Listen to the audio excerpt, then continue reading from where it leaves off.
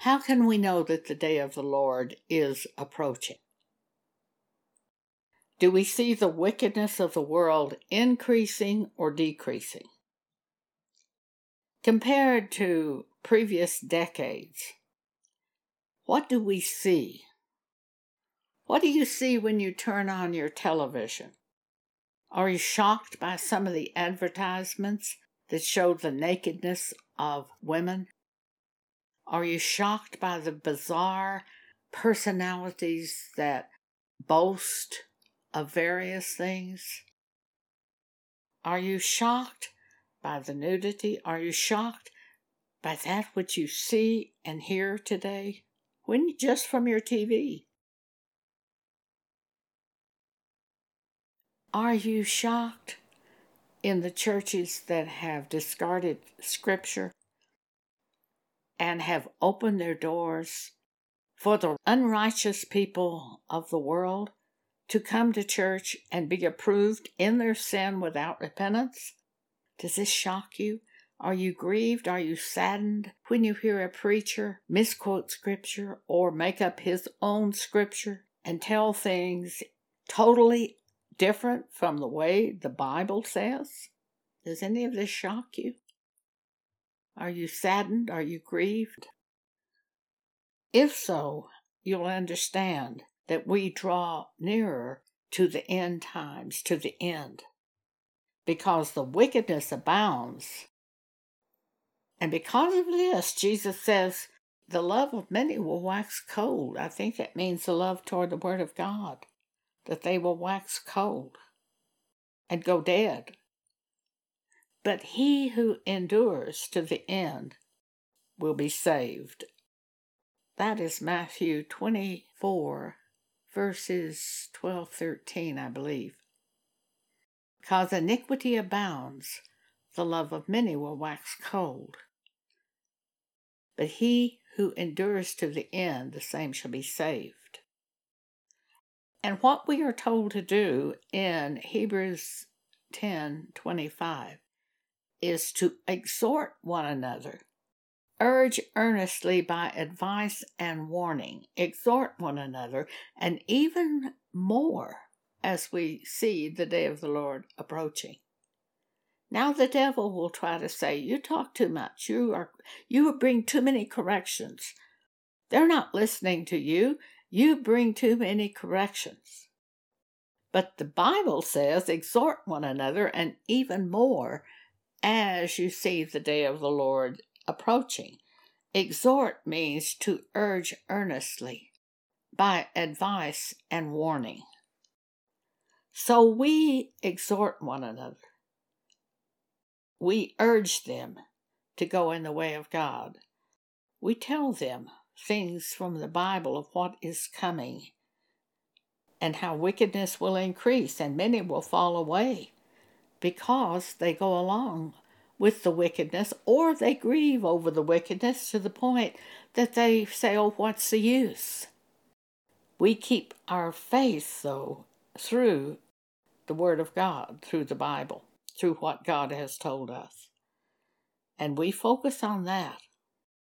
And we continue to exhort one another. Hebrews 10:25. Not forsaking the assembling of ourselves together, as the manner of some is. Now, assembling of ourselves, that doesn't mean to go out and assemble with the Antichrist churches. That means to find people who really follow God and associate with them. Not forsaking the assembling of ourselves together, as the manner of some is, but exhorting one another, and so much the more as you see the day approaching. For if we sin willfully, after that we have received the knowledge of the truth, there remaineth no more sacrifice for sins. Jesus died once for all, and after that the judgment. We are born again, we are cleansed from our sins, and we live in His Word and follow Him. But for those who would become discouraged and turn from the Word of God and go back saying, "What's the use?"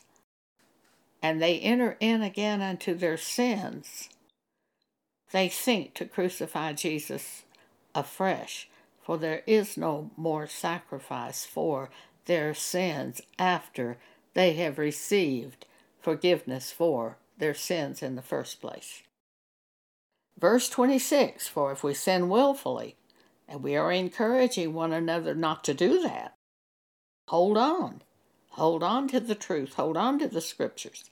Live in the Word of God and abide in the Word of God until He comes to gather the elect. For if we sin willfully after that we have received the knowledge of the truth, there remaineth no more sacrifice for sins.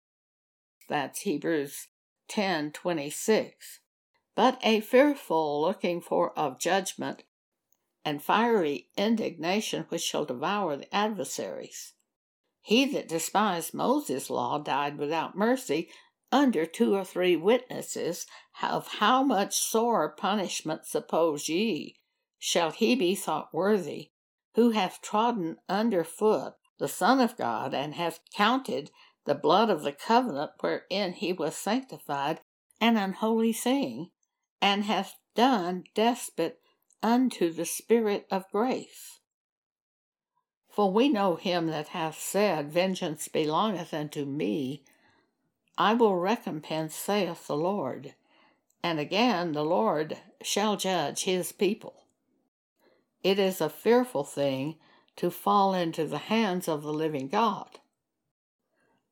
So we are instructed in the Bible to exhort one another, to bring the truth of God before them, to urge them to continue in their faith in God, continue in the Scriptures, continue in the way of God, regardless of what they see around them, enduring to the end. Paul once spoke till midnight to a church group. The devil says, "Oh, you speak too much." Paul spoke one time till midnight. So we speak and don't hold back. Paul told Timothy, preach the word. Be instant, in season, out of season. That means when the door opens in the conversation and the Holy Spirit brings to you the Word of God, speak. Don't hold back. Be instant, in season, out of season. Reprove, rebuke, exhort, with all longsuffering and doctrine. For the time will come when they will not endure sound doctrine, but after their own lust shall they heap to themselves teachers having itching ears, and they shall turn away their ears from the truth and be turned unto fables. If you want to, you could go out there and find a church that would approve anything you happen to want to do. But we cling to the truth of the Bible. The man who marries a divorced woman commits adultery. That's the truth of the Bible. Matthew 5:32. The man who divorces a faithful wife will be the cause of her adultery if she remarries. Matthew 5:32. The woman, the wife, is bound to her husband so long as her husband lives. If she goes out and remarries, she will be called an adulteress if her husband is still living. But if her husband be dead, she is free to marry, but only in the Lord. We cling to these truths. God turned the homosexuals and lesbians over to vile affections. Romans chapter 1, verse 26. We cling to the truth of what the Bible says. In Hebrews 6 we read, For it is impossible for those who were once enlightened and have tasted of the heavenly gift and were made partakers of the Holy Ghost and have tasted the good word of God and the powers of the world come, if they shall fall away, to renew them again unto repentance, seeing they crucify to themselves the Son of God afresh, and put him to an open shame. That's Hebrews chapter 6.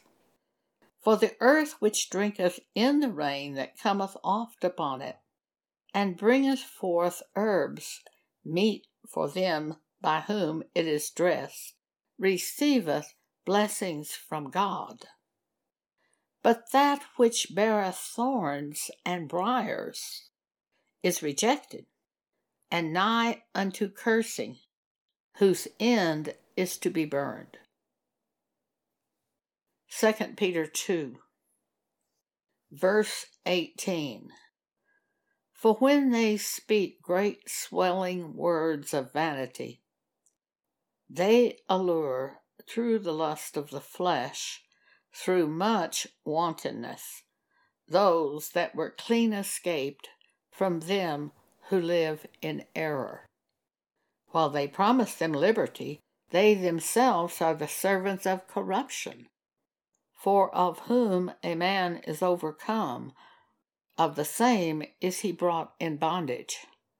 For if after they have escaped the pollutions of the world, through the knowledge of the Lord and Savior Jesus Christ, they are again entangled therein and overcome, the latter end is worse with them than the beginning.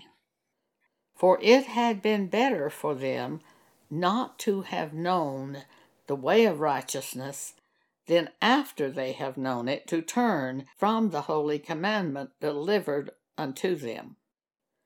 But it has happened unto them according to the true proverb, the dog is turned to his own vomit again, and the sow that was washed to her wallowing in the mire. That's 2 Peter chapter 2. The ones who endure in the way of God unto the end will be saved. The ones who turn from the way of God and go another way have a fearful judgment awaiting them. Thank you for allowing me to speak this to you today.